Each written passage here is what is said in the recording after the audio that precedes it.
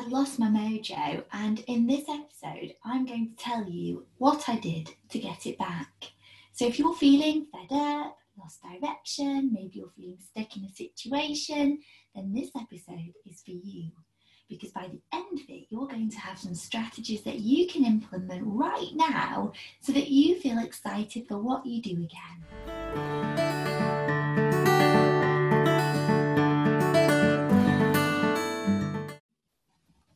Hi, it's Kimberly here from Hygge in the Early Years.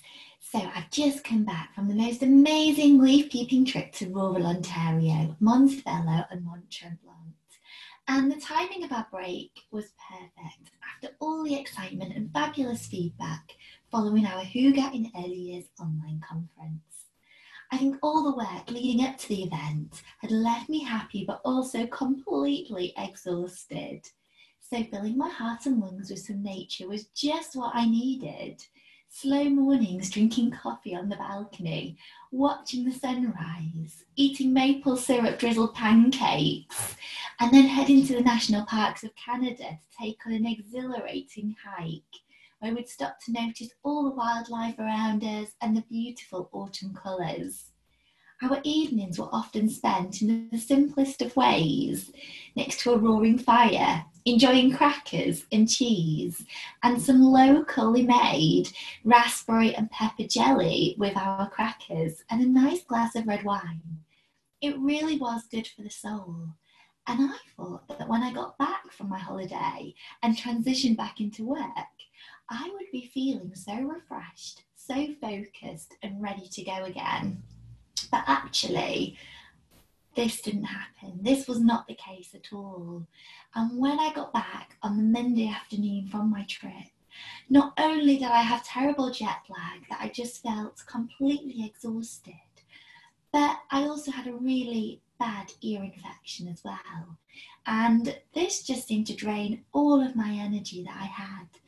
And I'm not sure if it was feeling poorly along with the jet lag, but I also noticed a change in my mental well-being as well. So I felt quite overwhelmed at the fact I had so much work to catch up on after being away on holiday, replying to direct messages and emails, just feeling like I didn't have the energy or the time or the want to do this. And then feeling that way of like, oh, I'm not serving my people properly and I'm letting you all down. So that wasn't good. And then I just felt like I had a bit of a comparison syndrome going on. So I was looking at what other people in my industry are doing, people doing the same role as me, watching what they were doing on social media and just thinking, oh, I'm just not as good as them. I'll never be as good as them. They've got so many wonderful ideas and oh, am I just being silly trying to do what I'm doing? And just really speaking to myself in an unkind way and putting myself down, which then seemed to lead to a lack of focus. So I knew that I had loads of work to do. I knew I had lots to catch up on after being away, but I had a lack of focus of knowing where to start and what to do next. I think before I went on holiday, it was great because I had the conference that I was building up to, and that was so exciting for the few months before it. But then it felt like a little bit of a come down afterwards, and I don't know, I just felt like I lacked focus. So what did I do? What did I do to get my passion back? Because I really do feel lucky that I do a job that I feel so passionate and excited about most days. And so to feel this level of disfocus and overwhelm was not like me. And I looked inside myself to try and understand why and try and unpick what was going on. And I realised that while I'd been away on holiday, I'd actually stopped journaling and writing down my daily gratitude list.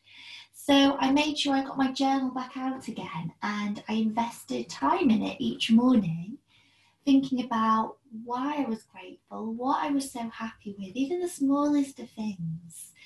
Even if it was the fact I did still feel dreadful, but I had a nice cozy bed to lay in, I was grateful for that. Or my nice mug of honey and lemon tea that I knew would just help get me better. I think as well, I wasn't getting outside as much as I had been doing in the past. The weather when I returned to England was just dreadful.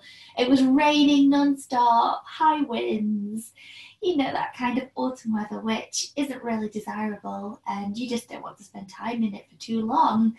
So I had to try and think of other ways that I could embrace nature. So I started trying to make my surroundings nicer, lighting some lovely autumn scented candles. I got my pine cones and acorns out, made some nice candle trays with these on.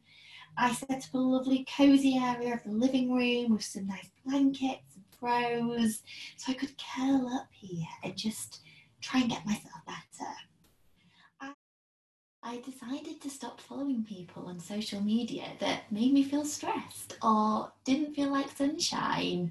People that were doing the same job as me, but always felt like they were showing off about things, which they probably weren't. It was probably just my interpretation of it, but it was stressing me out. So I stopped following them, and yeah, I feel so much better now because I can choose when I want to look at their pages. I can choose when I want to see how well they're doing, but I don't have to do it each day. And so if you're struggling with comparison syndrome and you're constantly thinking about your job and how you're doing in comparison to other people, other teachers, other early educators, then take some time to stop following them or create another account for yourself on Instagram, maybe a personal account or an education account, so that you can separate the two off and you're not having to go on your phone when you want to take a look at your friends' wedding photographs, and see all your work pictures as well, if that stresses you out.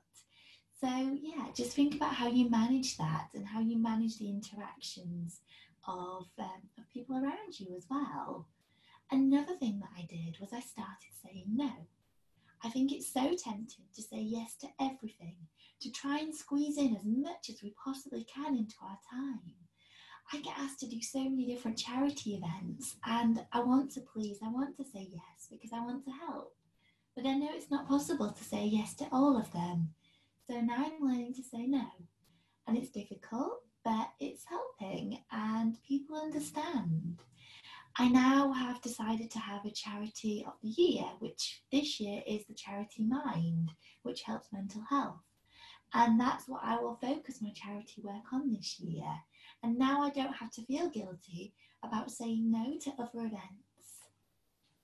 What else have I done? So I've started using positive affirmations again and mantras to help me with my optimism and having a better mindset. I've also been using my essential oils. I've got some great ones for helping with your energy levels. I find that wild orange is so good for just perking you up and making you have a rush of energy and helps me get jobs done when I need to do them. So there are a few little things that I tried, and I think if you're really feeling stuck, you're feeling like you've got no focus at the moment, why don't you give some of them a go? And if you're really not feeling like you have the energy to do your work, to do your job, especially on an evening when you're tired after a busy day at work, then rest and relax. Don't feel guilty for switching your favourite TV programme on at 8 o'clock on an evening and watching it, or getting a book out. Make that time for you, and I promise you that in the long run, that bigger investment in self-care will pay off, because that's what I did. I invested in me, and there were days when I probably should have worked, but I didn't. And now I feel better. Now I feel recharged. Now I've got my focus back again, and I'm ready to go. I'm ready to work on all those things that I want to. And I feel excited again. I've got that passion to do it. So I think it's just about doing some self-discovery again, spending some time working on you, and then you will come back and you will have that passion. And if not, then spend some time discovering what you love in life, because maybe it isn't early education. Maybe your love in life is actually, oh, I don't know, crocheting, and maybe you're you're getting lost, and you could actually be spending your time doing a crocheting workshop on an evening and earning your money for a skill that you love doing instead of